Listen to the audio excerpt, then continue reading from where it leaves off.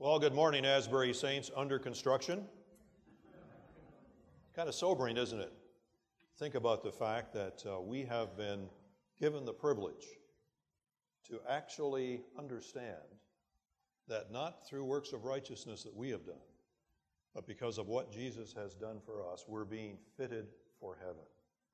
Why don't you turn to the person next to you and say, I'm a saint under construction. Go ahead. Yeah. Good. Do you really believe that about that person? Are you sure? Why don't you then say to them, you're looking good. You're looking good. So far, so good. So far, so good. The thing about Hebrews 11, which for me is so significant as we think about this All Saints celebration, and we remember what God has done throughout the generations, and then draw from that assurance that he who has done this good work before is in the process of doing it again, even now in us. And if Jesus tarries, has guaranteed that he will bring his work to completion at some grand celebration. That's what Revelation declares in the scripture that was read to us just a few moments ago. That we know that one day there will be a grand celebration when all of us who have been given crowns will cast our crowns before him, and we'll have the privilege of saying together, Holy, holy, holy is the Lord God of hosts. The whole earth is full of his glory. And we'll celebrate together that he who, as Thessalonians declares it, has begun a good work is faithful, and he has brought it to conclusion. Hebrews 11 is one of those wonderful illustrations of the fact that the ultimate means of scriptural communication and theological communication is in essence incarnation, right? We have all of this wonderful theology, all of this wonderful prophetic utterance in the Old Testament, and over again, despite the clarity of oral communication and despite the clarity of miraculous demonstration, we still did not get it. And so God knew that ultimately the best way to communicate the truth that God so loved the world was to give us his only begotten Son. And as Philippians 2 says, to call that Son to, in essence, demean himself, to take on the form of human flesh, and being found in fashion as human, to humble himself and become obedient unto death. And so the best way that deep, profound theological truth is communicated seems to be when we see it as well as hear it. And that's what Hebrews 11 basically does for us. It communicates to us this reality that when we celebrate what God has done in the lives of those who have surrendered themselves to him by faith, that he will do his work in his way. Hebrews 11 is this wonderful museum, so to speak, of portraits of people, icons. I spent a lot of time in working in the Middle East as well as in the Far East, as well as in Russia, working with Russian Orthodox and Greek Orthodox and Roman Catholics, and the iconic nature that is a part of that great tradition and is a part of our Protestant tradition as we celebrate All Saints' Day, is to remind us that God reveals himself best and clearest through incarnation. And so for me, this reality that I am going to know who God is, and particularly know best who Christ is in the lives of those that he's allowed me to be touched by, and through whose lives he's made a profound difference. And that's what I want to share with you today. I told our chaplain that I was not prepared for a profound theological presentation today, because All Saints for me is about story, about storytelling and incarnation. And for me, that story begins with a little couple who attended a small Bible college in southern Ontario, connected to the Holiness Movement denomination.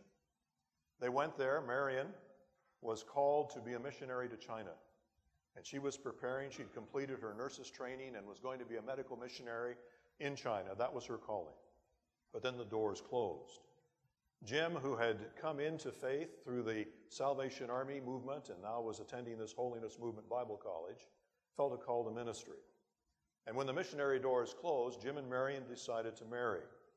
And under the tutelage and modeling of Dr. W.J. Stonehouse, the father of Dr. Kathy Stonehouse, who has served in our faculty, they began to understand what it meant to be the incarnation of Christ. And so they graduated from that little Bible college and began to minister in the Holiness Movement denomination. That little denomination later merged with a couple of other holiness movements and became the Free Methodist Church in Canada. And they essentially were a pretty simple pair of folk. They believed that if you just lived Jesus and shared Jesus and modeled Jesus, that people would be brought to Jesus. And so their ministry was one that was often characterized by being in the smallest places. I don't think Jim and Marion ever pastored a church of more than 50 people. As a matter of fact, when I came across their path, they were pastoring 2 congregations in northern Canada, 100 miles south of Hudson's Bay, in a gold mining community on the Quebec border. The one church had about 40 Sunday morning, the other had about 20 Sunday morning. We used to joke that it was made up of 2 little old ladies and a peg-leg man, and their salary was $40 a week and all the moose meat you could eat. Those 2 churches were 40 miles apart, and they both had services on Sunday. And so they faithfully served that particular congregation. But Jim and Marion were also song evangelists. And they essentially had a ministry in the summer. Because their congregations were so small, the churches generally closed down in the summer. And they then traveled from camp meeting to camp meeting. And these were old-fashioned, shouting, I guess you could say, flag-waving holiness meetings, unlike anything I had ever seen. And Jim and Marion would travel from camp meeting to camp meeting all summer as song evangelists. And as I reflect back on their ministry this All Saints' Day, there was one song that they sang that I think probably described the incarnational nature of their ministry better than other. It's called Little As Much When God Is In It, by Kitty Suffield, published in 1924. And I can still hear Jim and Marion have now got under their reward. They've now seen that which they embraced by faith has now become reality for them. But as I reflect on their ministry to me and to several others that we'll share in just a moment, this seems to be their theme song. This is the song that becomes the signature of an incarnational ministry for me. It says, "In the harvest field now ripened, there's a work for all to do. Hark, the voice of God is calling to the harvest, calling you." The refrain goes like this, and I can hear Marion. And Marion was not really the singer of the 2, but she did her best. Jim was really the vocalist. As a matter of fact, Marion, one time somebody described Marion as something that was said by a pianist. He said, Marion, I play in the white keys and I play in the black keys, but sometimes you sing in the cracks between those keys. She was just always a little off. But even though she lacked the musical expertise, the power of the Christ in her allowed the resonance of these verses to take on a whole new sense of meaning. And here's the refrain. And so often Marion would say this: "Little is much when God is in it. Labor not for wealth or fame. There's a crown and you can win it if you go in Jesus' name." The second verse goes like this: "In the mad rush of the Broadway." Again, a theological reference to the idea that narrow is the way to heaven and broad is the way that leads to destruction. "In the mad rush of the Broadway, in the hurry and the strife, tell of Jesus' love and mercy. Give to them the word of life. Does the place you're called to labor seem so small and little known? It is great if God is in it, and he'll not forget his own." One of the things that was so much a part of Jim and Marion's ministry was this reality that ministry didn't really depend on the number of people that they were ministering to, because their ministry was really focused on one person at a time. And so they opened their homes, and over the years of their ministry, they ended up taking in off the streets about 60 young men and women, street kids, runaways, street prostitutes, that came and lived in their home. Over 60 came to Christ. All of us but one came to faith, and half of us today are in some kind of vocational Christian service, because they believe that the best way to preach the gospel was to live the love of the gospel into the hearts and minds and hands of those that God would entrust to them. At 13, I had run away from home. My dad was an alcoholic, and I was on the streets of this northern Ontario mining town, and Jim and Marion found me and invited me into their home, and over the next 5 years, I was basically introduced to the person of Christ every single day, as Jim and Marion really embraced this idea that little is much when God is in it. And even though they had been sent up to this particular charge, 300 miles from their closest denominational church, and they were sent because Dr. Stonehouse told them that unless they went, those two little churches would be closed. Dr. Stonehouse told them that they probably couldn't count on much happening, but he believed there was a ministry there, that God would use them. And so they obediently went. Now, it was tough. I wasn't joking about $40 a week and all the moose meat you could eat. That's about what they were paid. And so Marion ended up having to work at night, at 11 at night till 7 in the morning, 6 days a week, as a nurse's aide in the South Porcupine General Hospital. She would go off to work about 10:30, come back home about 7:30 in the morning, and that's how they kept themselves in the ministry. Marion was the one, in terms of a vocational support, essentially supported Jim's ministry and her ministry together. And so God used them in such a sacrificial way, even though they were at the end of the world. We often said about my hometown of Timmins that it wasn't the end of the world, but you could see it from there. And you probably could as you looked at the northern lights and experienced 35 below zero and 12 feet of snow in the winter. You wondered, God, where have you sent us?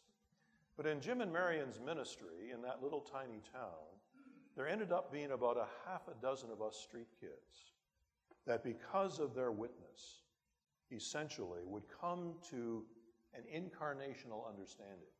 I was raised Anglican. We went to church twice a year, whether we needed to or not.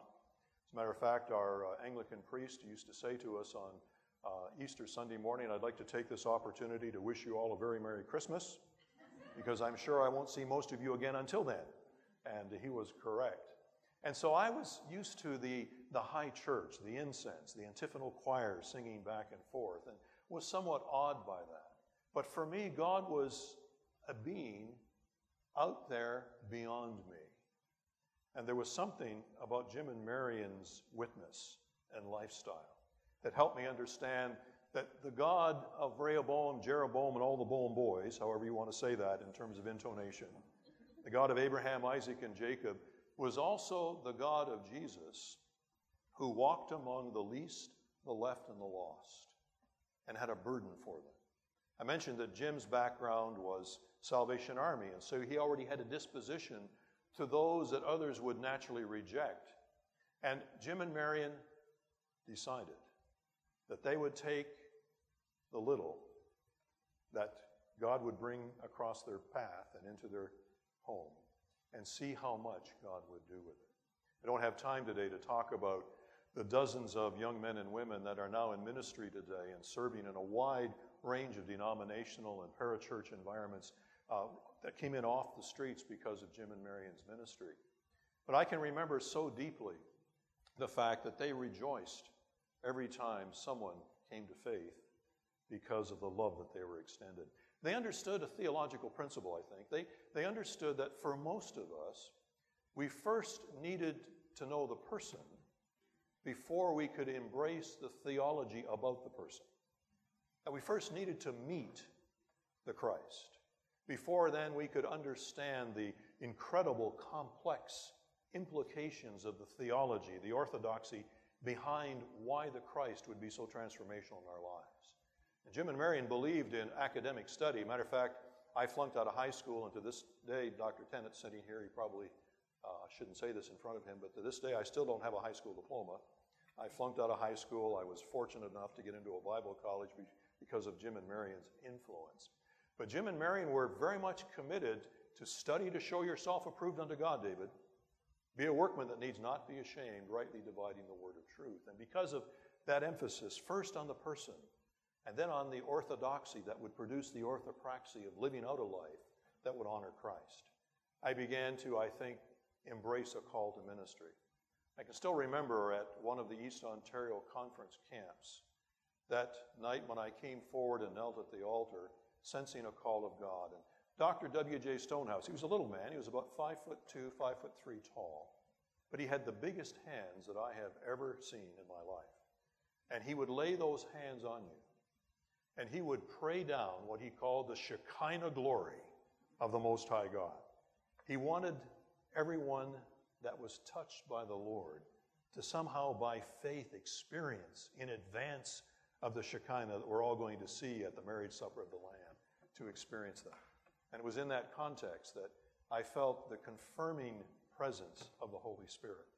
I had seen it lived out in Jim and Marion's life, but now I began to embrace it as the witness of the Spirit in my own heart and life. And I watched Jim and Marion celebrate these victories, and it was quite influential. But for me, I would discover the depth of costly discipleship as I would watch them navigate some of the most difficult times in their life.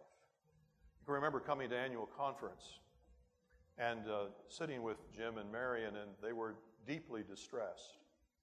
And that was the conference where the bishop would read the appointments for the next year. And I finally got Jim outside, and I said, "Jim, are you okay?" And he broke down and began to weep. And he said, "Oh, David, we've just been told by the bishop that they have no appointment for us."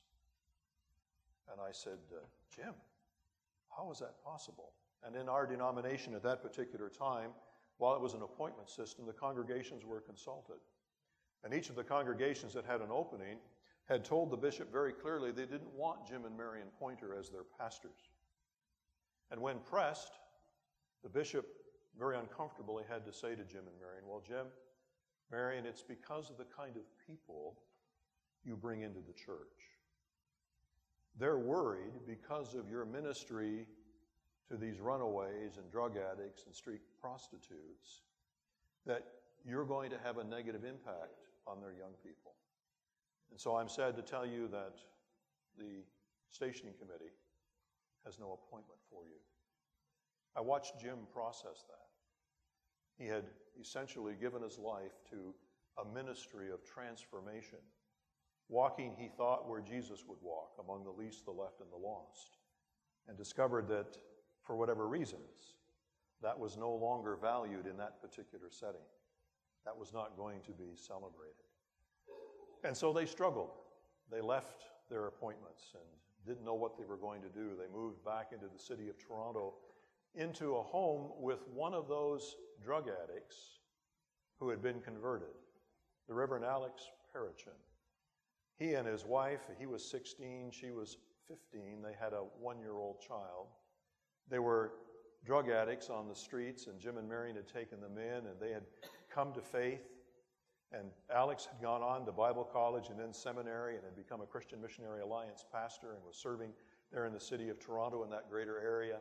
And Jim and Marion moved in to be taken care of by those they had taken care of. Isn't that the way God works? Isn't that an amazing kind of thing, that when you invest, you have this understanding that if you cast your bread upon the waters, it doesn't get soggy and sink and fish eat it. It comes back to you in some unplanned, unknown way.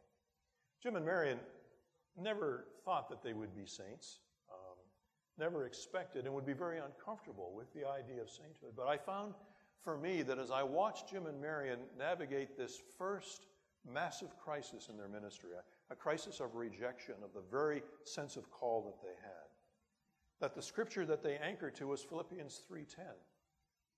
Scripture says this, if you know it: "Oh, that I might know him in the power of his resurrection." That's the hanky waving, the hallelujah roundups, the celebrations. But the scripture doesn't stop there. Paul goes on to say that I might also know him in the fellowship of his sufferings, so that I might fully embrace all that Christ did for me in winning a victory by being willing to go through unspeakable suffering. And so Jim and Marion discovered that soon they were called to minister to the Children's Aid Society within the province of Ontario. And they were given the most incorrigible older teens. And one by one, these incorrigible teens came to Jesus. As a matter of fact, they were so successful in the transformation of these lives that they actually got featured on national television, the CBC television network. And they were sitting there being interviewed about why they had been so successful in taking these young men and women and seeing them turned around. And Marion was always the tough, direct person of the group. She was the master sergeant, the drill sergeant. She said, well, I'll tell you. We just talked to them about Jesus, and that transforms their lives. Well, there wasn't much arguing with the fruit of that particular ministry. Jim and Marion put in incredibly long hours. And we used to get very concerned about Jim because he was 5 feet tall and 5 feet wide. Somebody said, if you're ever looking for Mr. Pointer, he's round in front, very round in front. And he put on a lot of weight and worked this incredible schedule in order to allow Marion to work. He cared for a lot of things. And I would say to Jim, you need to slow down. And he said, Dave, I tell you what, I'd rather burn out than rust out any day. And then we got the telephone call. Jim had had a massive stroke at age 55, and his ministry was cut short. And he was in the hospital. And we would call, and he couldn't speak much. He had a speech impediment. He was paralyzed on the one side, and he wasn't able to talk. Marion was always the faith-filled one that believed God could do a miracle, but the miracle didn't come. Jim had 2 or 3 more strokes.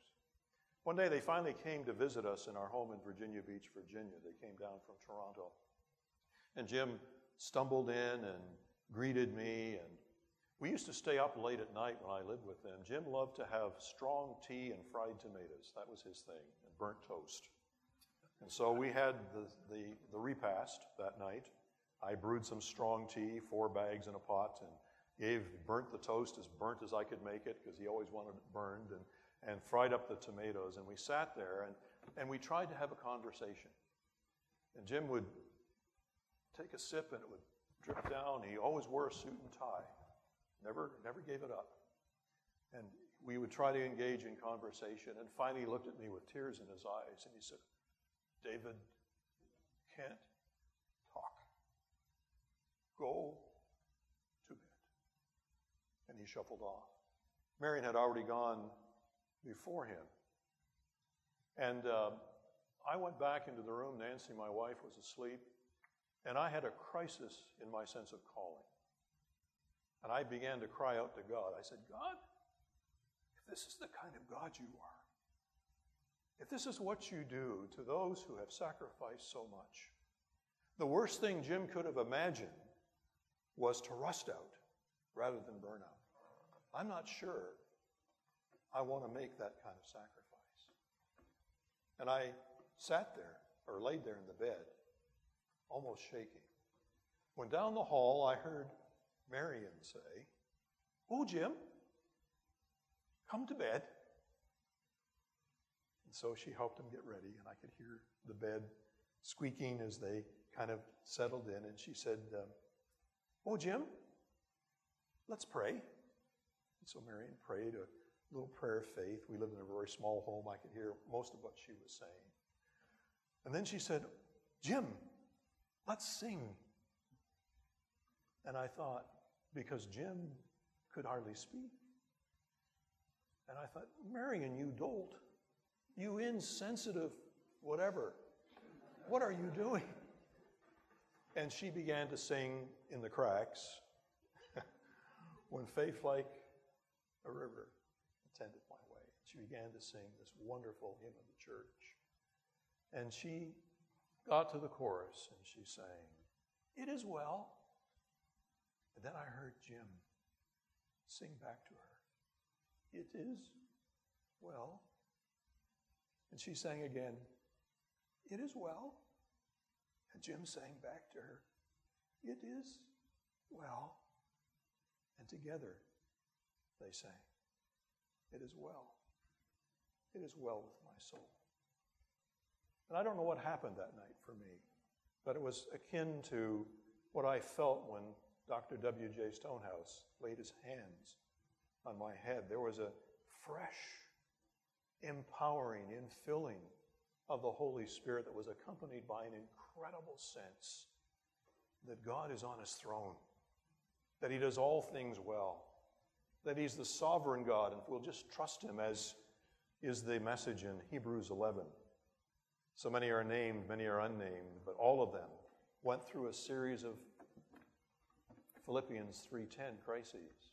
Yes, Isn't it wonderful to know God and the power of His resurrection? But somehow we only get to know Him deeply in the fellowship of His sufferings. When I would visit Jim, I would say, Jim, how are you? And he'd say, oh, good, good. And then he'd say, Jesus, beautiful. And there'd be a glow. Remind me of what the people of Israel must have sensed as Moses came down from off the mountain. There was a glow. Jesus, beautiful. On occasion, Jim and I used to like to bash the church. And I thought we had good cause for that. So I started down that path one day after his stroke, and he said, oh, can't be bothered. David, Jesus, beautiful. And then I'd say, in keeping with our Wesleyan tradition, because we came out of that tradition of mutual accountability, I would say, Jim, how is it with your soul? And he'd look at me with a great smile on his face, and he'd say, it is well. It is well. The good news is that Jim had Marion. She was caring for him. She was the nurse. And then the news came. She had inoperable pancreatic cancer and was not going to survive very long. And I would go and visit Marion. And she was in a great deal of pain, but her faith never wavered. And neither did Jim's. And one of my last conversations with Marion before she died, and again hearkening back to Philippians 3:10, because in my sense in interacting with Jim, I was getting the feeling that yes, he was indeed getting a glimpse into heaven that was only possible through a veil of tears. That was only possible through participating in the fellowship of his sufferings. Now, most of us want to ignore that reality. But many of the saints that we honor across the history of all saints, and again back to Hebrews 11, were people who saw something. You think of Stephen being stoned, and what were the last words of Stephen's life here on this earth? I see the heavens open. And perhaps like Jim, he was saying, Jesus, beautiful. Jesus, beautiful. My last time with Marion, she was very close to death, but she was still lucid. And I said, Marion, how is it with your soul?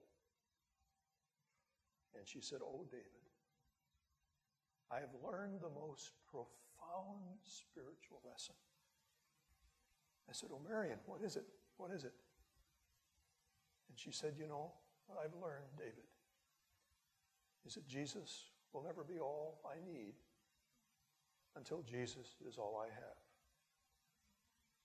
And right now, David, Jesus is all I have. And you know what? It's enough. It's enough. As we buried Marion and then shortly afterwards buried Jim, I thought of these last two verses of Katie Suffield's hymn. Are you laid aside from service, body worn from toil and care? You can still be in the battle, in the sacred place of prayer. And when the conflict here is ended and our race on earth is won, he will say, if we are faithful, welcome home, my child, well done. Marion died first, and we buried her. There was no gravestone. Jim died not long afterwards. And Alex, the Christian Missionary Alliance pastor, the 15-year-old who had been saved out of drug addiction, now serving Jesus. And by the way, his wife now is a traveling evangelist across China, seeing thousands of people coming to Christ. It's just an amazing thing that's happened through her ministry. But when we took Jim's body to the graveyard, a stone had been erected. And it said Marion Pointer and her years, Jim Pointer, his date of birth, and now his date of death would be carved. And in the middle, only 3 words. It is well. And so as we bring to conclusion our celebration of All Saints' Day, let me just remind you that ultimately, sainthood for most of these people is unintended. Jim and Marion never thought they'd ever be saints.